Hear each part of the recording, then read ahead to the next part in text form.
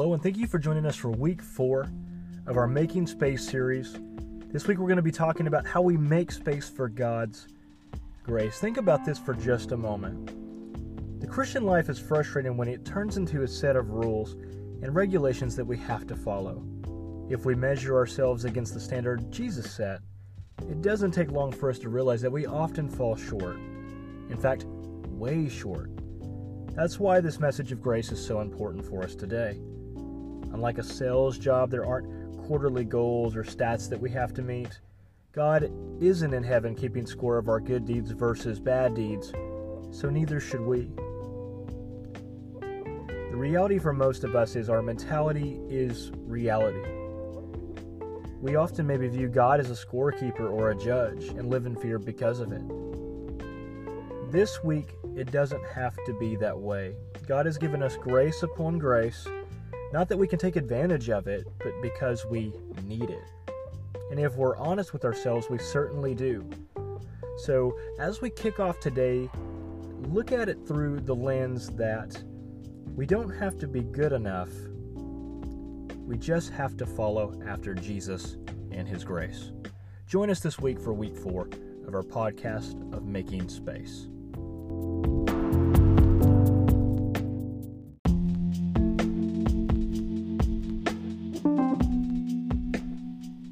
Making space for God's grace. That is our bottom line today. I wonder, have you ever had a sales job? You know, one of those jobs where your entire employment hinges on the ability to convince other people to buy something from you. If you have, you know it's a unique kind of pressure. I remember working in sales years ago. Initially, I had a different job function that I really enjoyed. But about 6 months in, they switched me to a sales position. I was tasked with selling training programs that help businesses sell their products to new customers. In other words, I was selling a program that helped me sell and helped other people sell. But there was one central problem. I'd never been in a sales role before. The first thing my boss asked me when I was switched to this new position was, "So how many of these programs do you think you can sell every month?" My reply? I have no idea. Maybe 0. I was totally terrified. I was completely uncomfortable with talking to people into buying something from me. But despite my fear, that was my job. So unless I was ready to quit and walk away, which I really couldn't afford to do, that was my new reality. Every Monday, my boss and I would huddle up and look at the sales numbers. We'd evaluate my performance, discuss what was working and what wasn't. We strategized new ways to get more people to buy from us. I fumbled my way through this new role. I learned a lot along the way, and some months were good and others were just awful. It was a nerve-wracking experience. And not to mention that my boss was a mastermind at making my nerves even more racked. One thing that I did notice after some time was that when I had a good month, instead of patting me on the back, he simply suggested that we raise the goal for the next month. It was like he dangled a carrot just out of my reach. It seemed like the unspoken mantra was, do better next month, it's just not good enough. And no matter how hard I tried, I never quite seemed to measure up. Now, you might not be able to relate to this specific experience, but you can probably relate to the overall feeling of inadequacy in some area of your life. If you have kids, you're constantly trying to sell them to do something. If your kids are young, I know we definitely, this is our life right now, having a 2 and a 5-year-old. This is the daily grind of getting them to brush their teeth, to take a bath, to do their homework, to eat their vegetables, to be nice to one another, to fall asleep at night, or to even clean their room. This can totally feels like a sales job. And when they finally do fall asleep at night, you take an exhausted inventory of your performance as a parent. I mean, even looking at their report cards or attending a parent-teacher conference can feel like a performance review of your parenting. Without realizing it, parents often tend to think things like, I'll do better tomorrow. I'll do better next year on their birthday. I'll do better focusing on behaviors next week. Or I'll do better at being a parent and using kind words the next time they aren't so kind. The carrot is always dangling just outside our reach. We have very few moments when we stop, take a deep breath, and say, I'm okay. I'm doing a good job. But it's not just parents who often feel this way. We also carry that same feeling as spouses, as friends, sons or daughters, brothers or sisters, employees or employers. And yes, even as followers of Jesus. Think about it. We spend more time with ourselves than with anyone else. We're able to see our own thoughts, our actions, our motivations. And when we evaluate ourselves as Christians, the results are simple. We're not measuring up. Let's face it. Most of us spend most of our lives disappointed at ourselves. And if we're disappointed at ourselves, God must be disappointed in us too. I mean, He's perfect. Plus, He sees every part of who we are and every single thing we do and think. How could He not be disappointed? I spent a lot of time thinking, God created me, so of course He loves me. I don't have to be convinced of that. But I maybe sometimes don't think He likes me very much.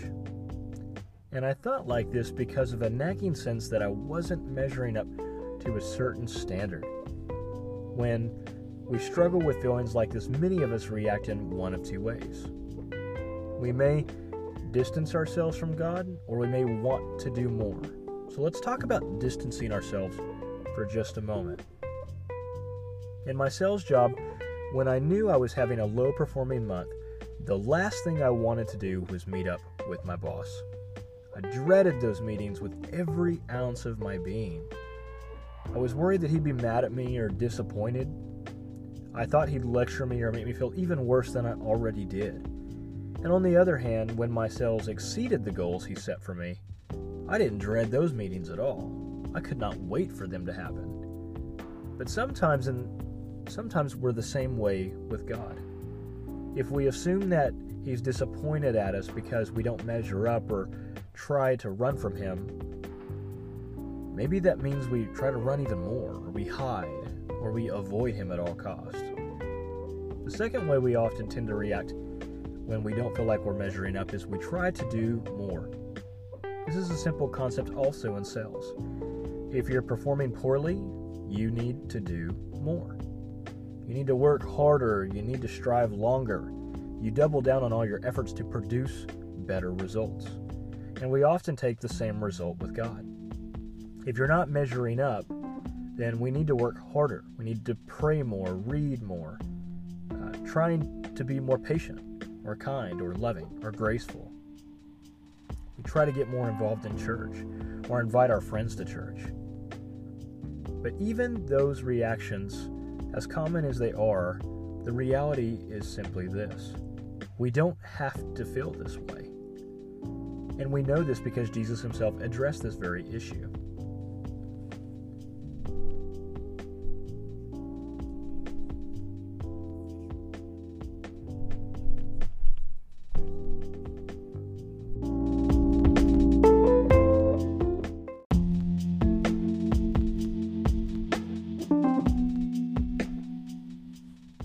As we've looked today at some different things that we do when we often don't feel like we're measuring up, like distancing ourselves from God or trying to strive to do more, let us look at some truth out of the book of Luke. The book of Luke recognizes a time when Jesus attended a dinner with a group of religious leaders called Pharisees. They were extremely religious, and they had a very specific, narrow way to follow God. In a Pharisee's mind, following God meant following all the rules, even the rules around the rules. But once they heard that Jesus claimed to be the Messiah, the very Son of God, they were skeptical, to say the least. Not one of the Pharisees really believed He was. Now, here we have this interesting thing here with this man called Simon. He invites Jesus to a dinner party so that they could question him about his claims of being the Messiah. And here's what happened. And this is directly out of Luke chapter 7, verses 36 through 38. It says this: When one of the Pharisees invited Jesus to have dinner with him, he went to the Pharisee's house and reclined at his table. A woman in that town who lived a sinful life learned that Jesus was eating at the Pharisee's house. So she came there with an alabaster jar of perfume. As she stood behind him at his feet weeping, she began to wet his feet in her tears. Then she wiped them with her hair, kissed them, and poured perfume on them. Now, as we read Luke chapter 7, this might sound really strange to us. But in this culture, it was totally common to wash guests' feet. Everyone wore sandals, and as a result, their feet got plenty dirty just simply walking around. Still, this encounter may have felt totally awkward to a lot of people who were at this party. The dinner host certainly didn't like the idea of a sinful woman crashing his party, because we see this in Luke chapter 7, verses 39 through 40. When the Pharisee who had invited him saw this, he said to himself, "If this man were a prophet, he would know who is touching him and what kind of woman she is, that she is a sinner." If you study the life of Jesus, you know that this accusation is a bit comical. The Pharisees thought that if Jesus knew that the woman was a sinner, there's no way he'd allow her to be so close to him. But when you look at the accounts of Jesus' life, you see that he was always around sinners, in fact, all the time. Society's lowliest people often sought him out. They followed him through towns and deserts to spend time with him. They would risk being mocked by the good people just to be next to him. People who didn't measure up were drawn to Jesus. These people were people like fishermen, lepers, prostitutes, and tax collectors. Obviously, this woman knew she didn't measure up to any kind of religious standard. She knew she was a sinner. And that's what drove her straight to Jesus' feet.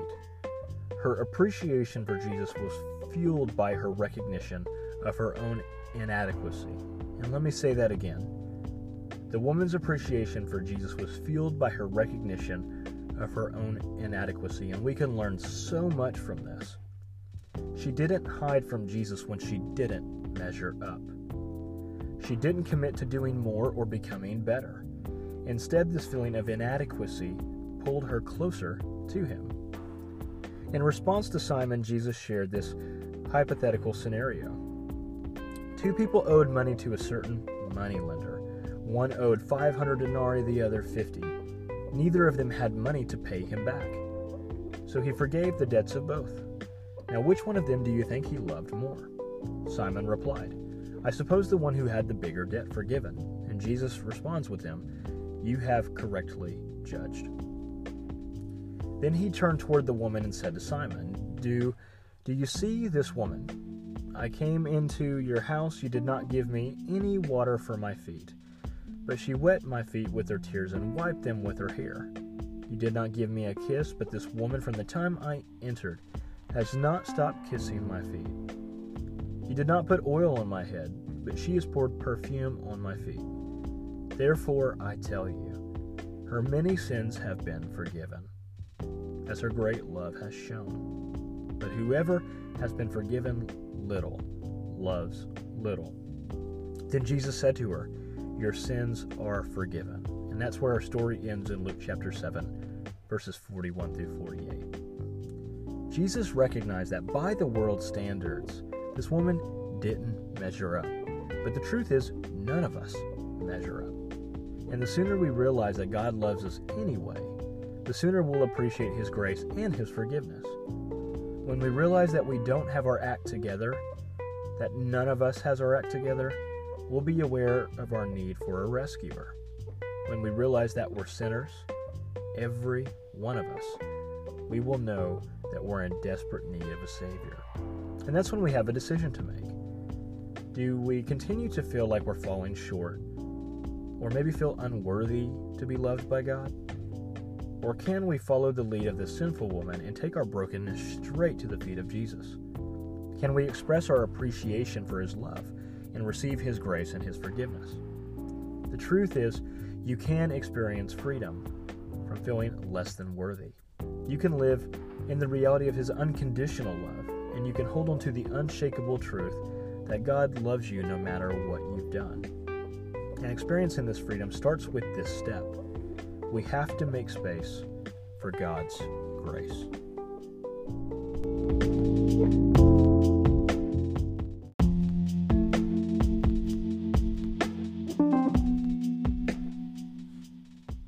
So if we make space for God's grace, how do we do that? Well, I'm going to share with you just 3 easy things that are essential for us as Christians. First, we must know that we can be real with God. Jesus was comfortable when sinners followed Him from town to town. He went into their homes, He ate meals with them, He even hung out with them. Even though a lot of religious people were convinced that God wanted nothing to do with sinners, Jesus came to earth and proved otherwise. We can dig into our lives, look at the ugly stuff, and bring them to God. He's not going to freak out or be surprised by it. In fact, He already knows they're there. When it comes to our sins, nothing's better than being vulnerable with our Savior, because that's when we can finally admit that we're sick and we're in need of His help. The second thing we can do is know that we can worship God. This woman brought an alabaster jar to Jesus, and she worshiped Him with it. She didn't pretend to be something that she wasn't. She didn't cover up her sin with pride. She didn't stay away from God based of shame. When we're aware of our need of God, it can fuel a greater joy in our worship, because we're worshiping a God who loves us no matter what. And the last thing we can do is know that we are loved by God. God doesn't wait for people to measure up in order to extend His love or grace to them. He loves you and me exactly the way we are, right at this moment. In fact, the more we understand that we're loved by God just as we are, the more we'll appreciate Him, which is, in turn, it will motivate us to follow Him even more. His love for us is unconditional and it's extravagant. So, every time you feel like you don't measure up, allow that feeling to be a reminder to make space for God. Every time you don't measure up, allow yourself the opportunity to make space for God's grace. You don't have to run and hide. You don't have to work harder or earn your way back into God's favor with performance. You don't have to impress God with how much you're capable of doing. You can just run to God, be with Him, and be loved by Him. He longs to do that just for you. So today, may you make space for God's grace. And next week, we're going to be looking into a new series, the Now and Then series, really based upon decision-making and how present decisions can affect us positively or negatively. And we're going to look at some wisdom literature from the Old Testament. So next week, be sure to join us for Now and Then. And if you have any questions about today's message, feel free to leave them in the comments section. Hope you've enjoyed this 4-week series of Making Space. Thank you for joining us, and we hope that you're blessed by this today.